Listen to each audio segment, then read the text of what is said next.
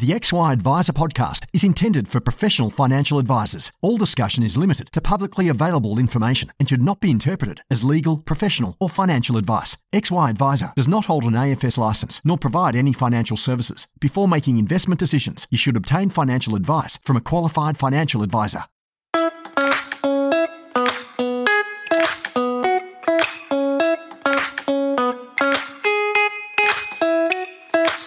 Ben Nash here. I'm a co-founder at XY Advisor and founder of financial advice business Pivot Wealth. My business baby I started from scratch a bit over 6 years ago. In that time, I've leveraged some of the learnings of the XY community to scale the business and become one of the better known financial advice businesses for high income accumulators. You can join me each Tuesday as I have the privilege of interviewing some amazing people where I'll selfishly be able to continue my personal journey to improve every aspect of my advice process, and hopefully you can learn a few things on the journey as well. Jump over to xyadvisor.com if you haven't signed up already to share and learn from other advisors, or simply download the app. This series is brought to you by Hub24, one of Australia's leading providers of integrated platform, technology and data solutions to the wealth industry. By working with licensees and advisors, Hub24 is delivering innovative solutions and service excellence that enables you to do business your way, creating efficiencies for your business and value for your clients. These are just some of the reasons why advisors have rated Hub24 number 1 for value for money and best managed portfolio functionality 6 years running, empowering better financial futures together. Find out more at hub24.com.au. Hey guys, Ben Nash from the XY Advisor team, and today I'm here with Christian Zuza. Christian is a financial advisor and partner at Peak Wealth Management based out of Sydney. Christian, thanks for joining us, mate. Happy to be here. Thanks very much for the invitation, Ben, and everyone in the XY network. Well, I had your partner in crime on the podcast like way back when. I think you guys it was about 6 months into kicking off the business at that time. And we had a great chat. I'm keen today to talk about how things have changed since then. We were just having a little bit of a chat offline, and it's funny, when you start an advice business, you have a bunch of ideas. Some of them are really great ideas. Obviously, we think all of them are really great ideas at the start, but then reality comes in, we pick up a bunch of lessons and learnings on the way. So I'm keen to hear about some of the things that have changed and some of the things that maybe haven't. But I thought maybe a good place to start was if you could, just for anyone that's not familiar with yourself or Peak, give us the short version of your advice journey and how you've ended up where you are today. Awesome.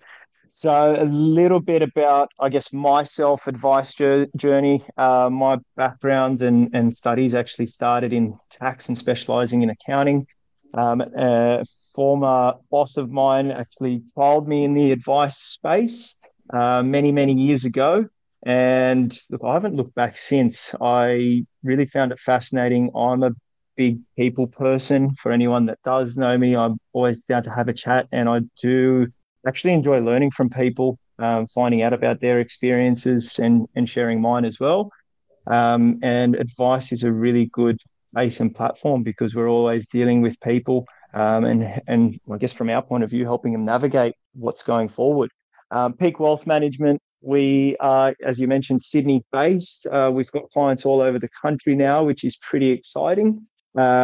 We are what's called a holistic financial advice business. We do look at all the different areas of people's financial affairs and ultimately help time poor, busy professionals navigate the waters of what is their financial life.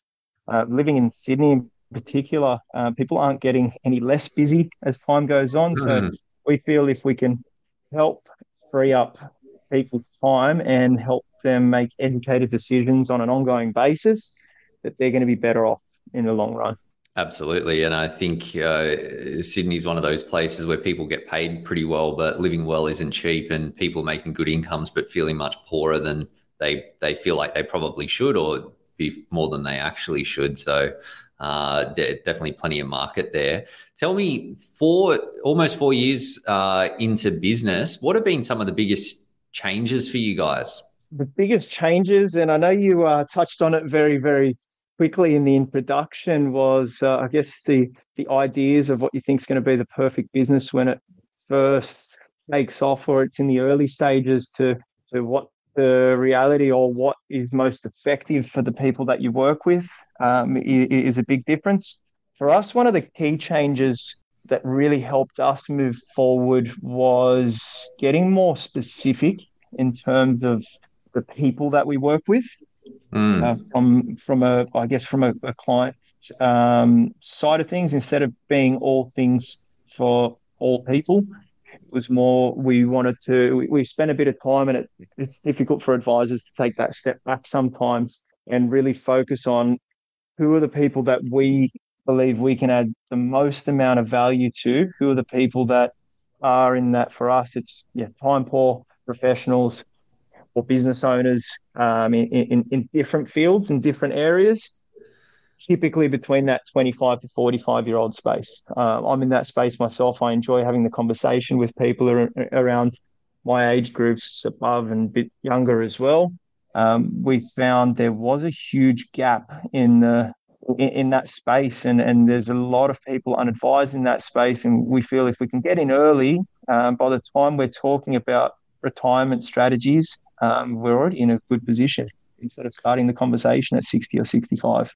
Absolutely. I remember when I was talking to Andrew on the podcast, it must have been just after the business started. And one of the questions I asked him was, who are the people, like, who do you serve? Who are those people? And he was saying that, like a lot of businesses do in the early days, it was just basically everybody working with some retiree clients, some younger clients, some business owner clients, some SMSF clients, some other clients. And I said to him offline, I was like, man, it's going to be hard to drive efficiencies in your business when you're trying to do that, because all of those different client groups, it's sort of, you need to follow a slightly different process, and you've got slightly different moving parts that you need to consider. And it means that it's really hard to be efficient there, which means that you either need to charge like a lot for your services, or you charge the same rate as a specialist, but it ends up being tons more work and tons more time for you. So I get that it's scary to cut people out of the market, but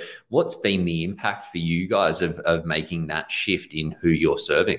So making that shift, you just touched on the points perfectly. So for us, we've been able to really spend a lot of time, and that's probably the biggest shift as well. I guess with what you said earlier in terms of what's the key difference between where we are as a business now to before. If building out the processes and systems and client experience for that target in particular has meant that, from our point of view, we've really boosted referrals from existing clients. Plus, we're attracting a lot more of new business because we feel like we're delivering a lot more of a wow and proactive experience, where you set the expectations. We know what is going through the heads of our clients in that space as well. So it's been that's probably been the biggest thing, is the processes and what happens behind the scenes.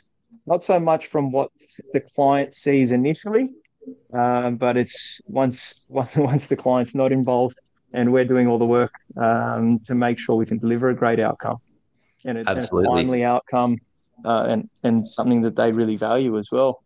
And I think that point that you mentioned there about knowing what's happening inside their head, it might sound like a small thing, but it's actually a really big thing, because particularly for people that haven't used an advisor before and don't know what to expect and don't know where the value is going to come from, there's a lot of sort of question marks there. Whereas when you do it day in and day out, you're helping the same people, you're seeing what the challenges are, you're seeing what the impact of overcoming those challenges are. It allows you to really craft your messages and make sure that you're highlighting the thing, becoming an expert in your customer's problems, so that you can say, well, this is what normally goes wrong and this is how we help and this is what the impact is. And people are like, wow, I really want that.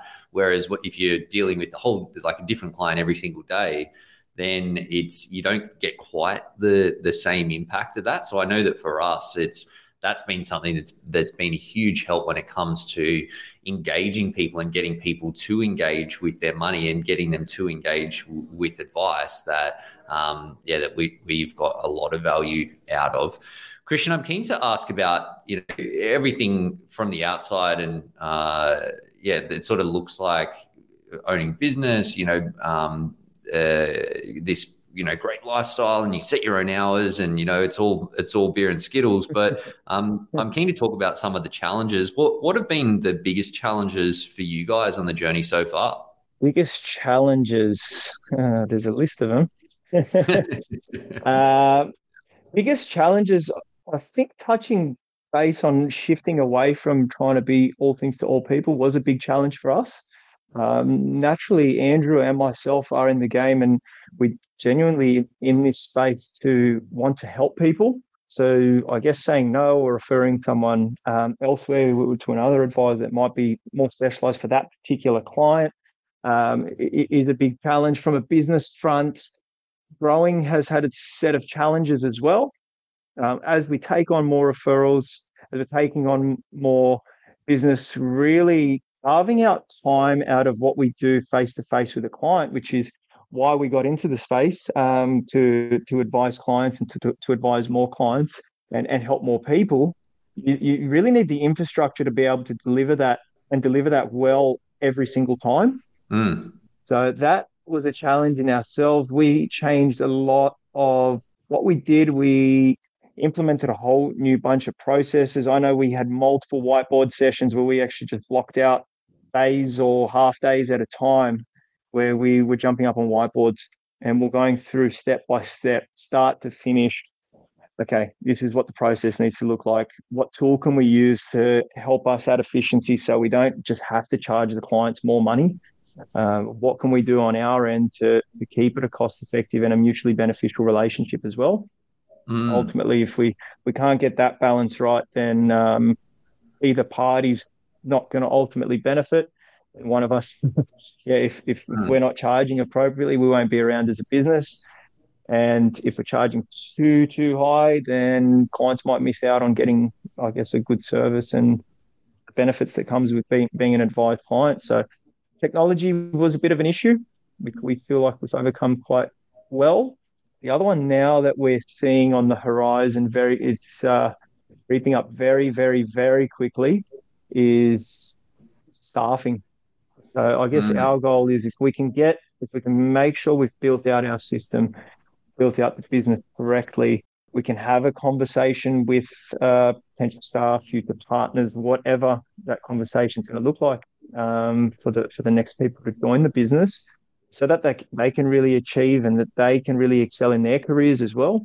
I guess another part of our goals is the last few years we've seen advisor numbers drop, which short term as a business owner, it's quite good because we've had no shortage of clients and working with people. But if we look at it from an Australian's point of view, there's going to be people that are going to be left unadvised, which is not good. We want to see more people doing well, feeling in control of their finances and their money, and being confident with what life after work or during work or finding that balance looks like. Absolutely, yeah. It's the tech piece is an interesting one that there's so much there, and it's a huge moving target, and it still blows me away as an advisor. I know that there are a lot of great solutions out there. We use a number of them, but the amount of money that we spend on our tech, it just seems crazy to me that there's not a silver bullet solution. Maybe I'm just expecting too much, but I think it sort of talks probably to the fact that every business is a little bit different. What people think is important is a little bit different. So it means that, there's no like one tech fits all type approach, unfortunately. Christian, how have you guys approached team so far, building your team, setting up your team? Because for me, I've found that, as you said, to be one of the biggest challenges. And we were just chatting a little bit offline, and it's sort of like you start being an advisor because you like helping people. You start a business because you want to do things a little bit differently, or you don't want to have a boss, or whatever the motivations are. It's generally not because you want to build a team or grow a team. What have you guys done so far? So far, great question. Yeah, absolutely. That's probably one of the challenges as well. That's not why we got into things, to manage a bunch of people. I guess from our perspective, we have part of pulling the business apart from a process level. The biggest thing for us was to let go of tasks that we feel like we couldn't add any extra value to then for example, outsourcing. Mm. Things like paraplanning, where we still do all the research in-house. We do all the client-facing side, we do all the notes, etc. But actually turning what the plan, the strategy, the numbers look like into a formal advice document. Outsourcing that freed up a lot of our time. But then we've also looked at, currently we're at 5 full-time employees, part of the business. So we have also looked offshore as well in terms of being able to have a team overseas to help us with day-to-day steps. And again, that ties back to mapping out the business and being very clear on what we need, having good processes. And as you mentioned, narrowing down the type of client that you target at least. We're always going to end up with clients outside of the scope, but that's how we've really gone about it. From what I can see is the next 12 months conversation is going to be about new advisors. So the big focus for staffing was, okay, if we can't get ourselves right first, if we can't manage, for Andrew and myself, if we can't manage what we're doing well, then, and we don't have a good process, a good system in place that doesn't rely on us being 100% engaged and doing every little bit and piece along the way, then we can't expect to hire someone and expect them to do it better. So that's been a bit of our focus, shifting it from that perspective. For us, I was fortunate in some ways that I wrote my now wife into the business when I was a year in, and she didn't come from a background in financial planning. And so because she didn't know, financial services, financial advice, the compliance around that, it really forced me to get crystal clear on the processes and how it all fitted together.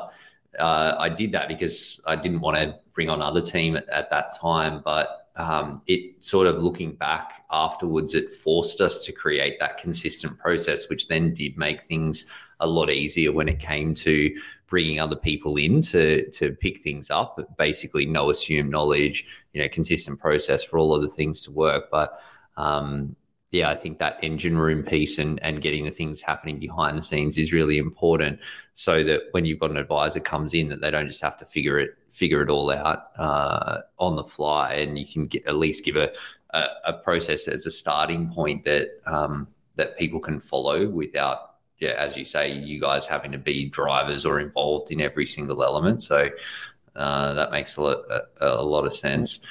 100%. And the other piece is just the quality control that brings. That's probably a big fear that a lot of advisors have, chatting to different advisors. I'm like a lot of people in the advisor network, a lot of really good friends that are advisors at different companies, self-employed, employees, etc. I guess a fear of any business owner who's spent time building something up. Your reputation is on the line as well. With every interaction, you always want to do a great thing. Having that engine room and the processes built to a certain way means that every client gets a consistent experience. It helps manage the quality as well. Absolutely, yeah. And I think that as much as there's some things that happen behind the scenes that don't actually have that much impact on advice, you get a date of birth wrong, or an address wrong, or someone's name wrong, like it doesn't actually sort of matter when it comes to your advice. But these things that they can chip away at the client's confidence in what you're doing. And I've certainly been in the situation before where a few little things have happened, and then they add up, and then the client's going, well, if these small things are happening, what else is happening that I'm not seeing? And that's really inconsistent, as you say, a lot of reputational risk that comes Correct. Along with that, and the complete opposite outcome that you actually want to be giving the people that are working with you as well. So those quality Correct. Controls are crucial, I think, as your team grows. It's amazing how much we still need to do manually. As much as you can leverage tech and do all of these things, there's still a lot of human in advice. Correct. Yeah. Which is the beauty of it as well. It's a pain point and a beauty of it. Absolutely. Christian, what are you guys focused on at the moment? What's coming up for you? Focused on, the next 12 months is going to be continue to grow. So for the biggest things we're focusing on is increasing our client numbers, revenue numbers, and I guess it's a few different elements to that, is really starting the conversations of what the next people to join our team look like, in terms of advisors, hopefully helping to boost advisor numbers across the industry. Mm-hmm. Is that. On top of that, potentially always open to looking at high quality and value add joint ventures with high quality professionals. So we've got one that's working really, really well. They're a great business, where we effectively provide ourselves, our advice, our framework, and the step by step, the way we do things, to deliver it to effectively accounting clients, which is really, really good, having multiple people into a relationship with a client. So actually looking at something like that as well. How have you gone about setting that up? And like, how did you get started? How did you tackle things? And what should anyone that's thinking about going down that path, what should they be thinking about? So okay, so there's a couple of questions, a few things for people thinking about doing it. You really want to just make sure people are clear on expectations up front. It's always good we're advisors, so we don't plan, or I don't personally, I know a lot of us don't plan on best case scenario. There's always going to be some pain points, communication. It's always a big thing is making sure that you spend the adequate time if you're going to go down that path, educating, similar like we would do to a client. Instead of educating clients, it becomes more about educating the professionals in that business. For example, this is an accounting practice. So it is spending time with the accountants, the team, spending time with them and running workshops like we would for clients, so that they can help identify hot buttons, people in need, where people are struggling, and also boost them from their career standpoint to broaden their knowledge as well. So that's the biggest piece of advice I could give for going down the path of any kind of joint venture.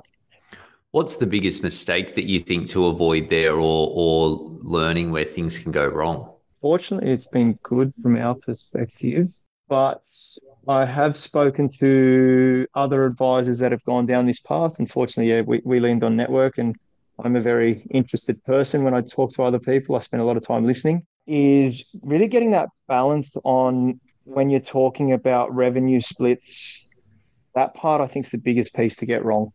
Initially, the advisor does a huge amount of work, and we've heard about different kind of structures where the advisor earns less and is doing 100% of the work just because it's getting referred. So it sounds really good on paper, but then in reality, it doesn't work and it doesn't last. That is what probably the biggest thing that I could share for anyone looking at that path. We don't have that issue. The partners that we've got in the joint venture ST Wealth, they understand the advice process. So that was really helpful. And they really truly value advice. That's probably the big thing. So yeah, we were able to come up with something that was very fair from the beginning. I think it's just like if you're charging people, if you're not charging enough to your clients, you end up in a difficult spot where it might look like you're doing good revenue, but if the time is not stacking up, then you're just going to end up resenting doing the work because it's not working commercially for you. So that's a really, really good tip. And I think it's easy to get caught up in the allure of, oh, yeah, I'm going to get all this business and all of this work, which sounds great. But if the commercials don't add up, then it's not likely to be sustainable, and you're probably setting yourself up. 100%. 100%. Yeah, that's a good one to avoid in all kind of business practice. And it is a tough one as well, because yeah, on paper, things like that can look really, really good on a spreadsheet, as a lot of advisors will come back to. But we do have to put our business caps on and just work out what our time's worth as well. And like I said, you don't want to resent anything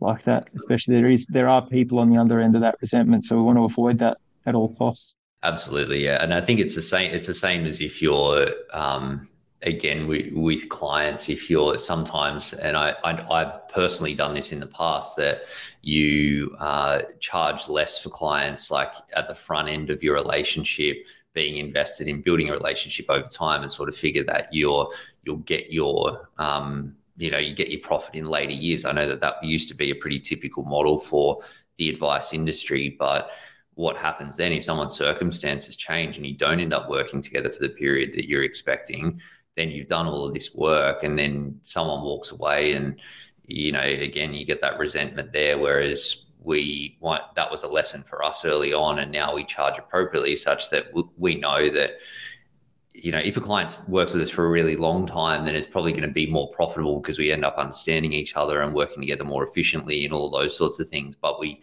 do things in a way that if something changes in 6 months' time or 12 months' time or 2 years' time, and we don't end up working together for the amount of time that we both expected at the start, then we've charged appropriately for the work that we've done over that period as well. So I suppose there's a lot of sort of similarities between that and how you work with your partners or doing any sort of formal joint venture as well. Exactly. Yeah, 100% to all of those points. Christian, my last question for you, and thank you so much for sharing your insights. If you could go back to your day one self in the business and do one thing differently, what would it be? Good question. It's a very, very good question. Probably get more social from the beginning in terms of utilizing social media, I'd have to say. In terms of just doing more videos, if I'm looking back at it, I'd likely share more case studies. Obviously blank out all kinds of names and those things. That's something that really dawned on me recently. I have a client of mine, really good income earner, IT and sales space, and he's like, if you shared this with, like, he came on board, but if you shared this with me earlier on, do you understand how many more people would be confident in making that kind of first step, which is good. So that's probably what I would do. Outside of that, when I first started, probably go and squeeze in one holiday as well before COVID came through. But no, look, I think, yeah, day one, just get used to. I'm finding it strange at the moment talking without video.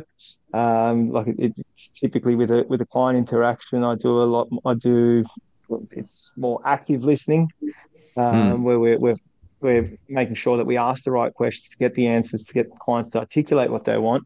I think we do a lot more listening. I'm a people person, so I always find it easier chatting to people. So I think and you do this really well, having videos out, I think is going to be something that I'm going to have to make sure that I put into my schedule and block out time and make sure that I stick to it.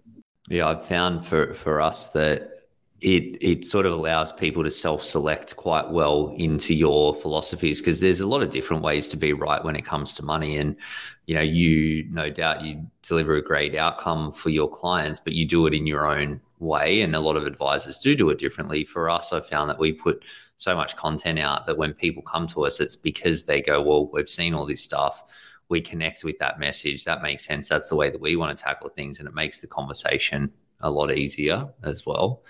But there's so much there. And, as a business owner, we wear a lot of hats. So again, like you say, with your advice process, that you need to create that to make it work. It's the same with all those other elements as well. So I look forward to seeing those. Yeah, it should be. Well, I've definitely done quite a few over the years, but I think consistency is key. Same as we train our clients in the same way, doing the right things over a long period of time. Take all my other advice when it comes to money. It's just my brain is not a marketing brain. It's just not the hat that I thought that I was in aware when we stepped into being an advisor. Totally. many years ago. Awesome, mate. Well, look, thanks again. Really appreciate you sharing your insights and learnings, and it's great to see you guys continue to kick a bunch of goals. There's been so much progress since the last time we got you guys on the podcast, so I'm pumped to get this one out there, and I'm also pumped for the next conversation to see where things are. Awesome, mate. Thank you very much for the invitation. I look forward to seeing you soon.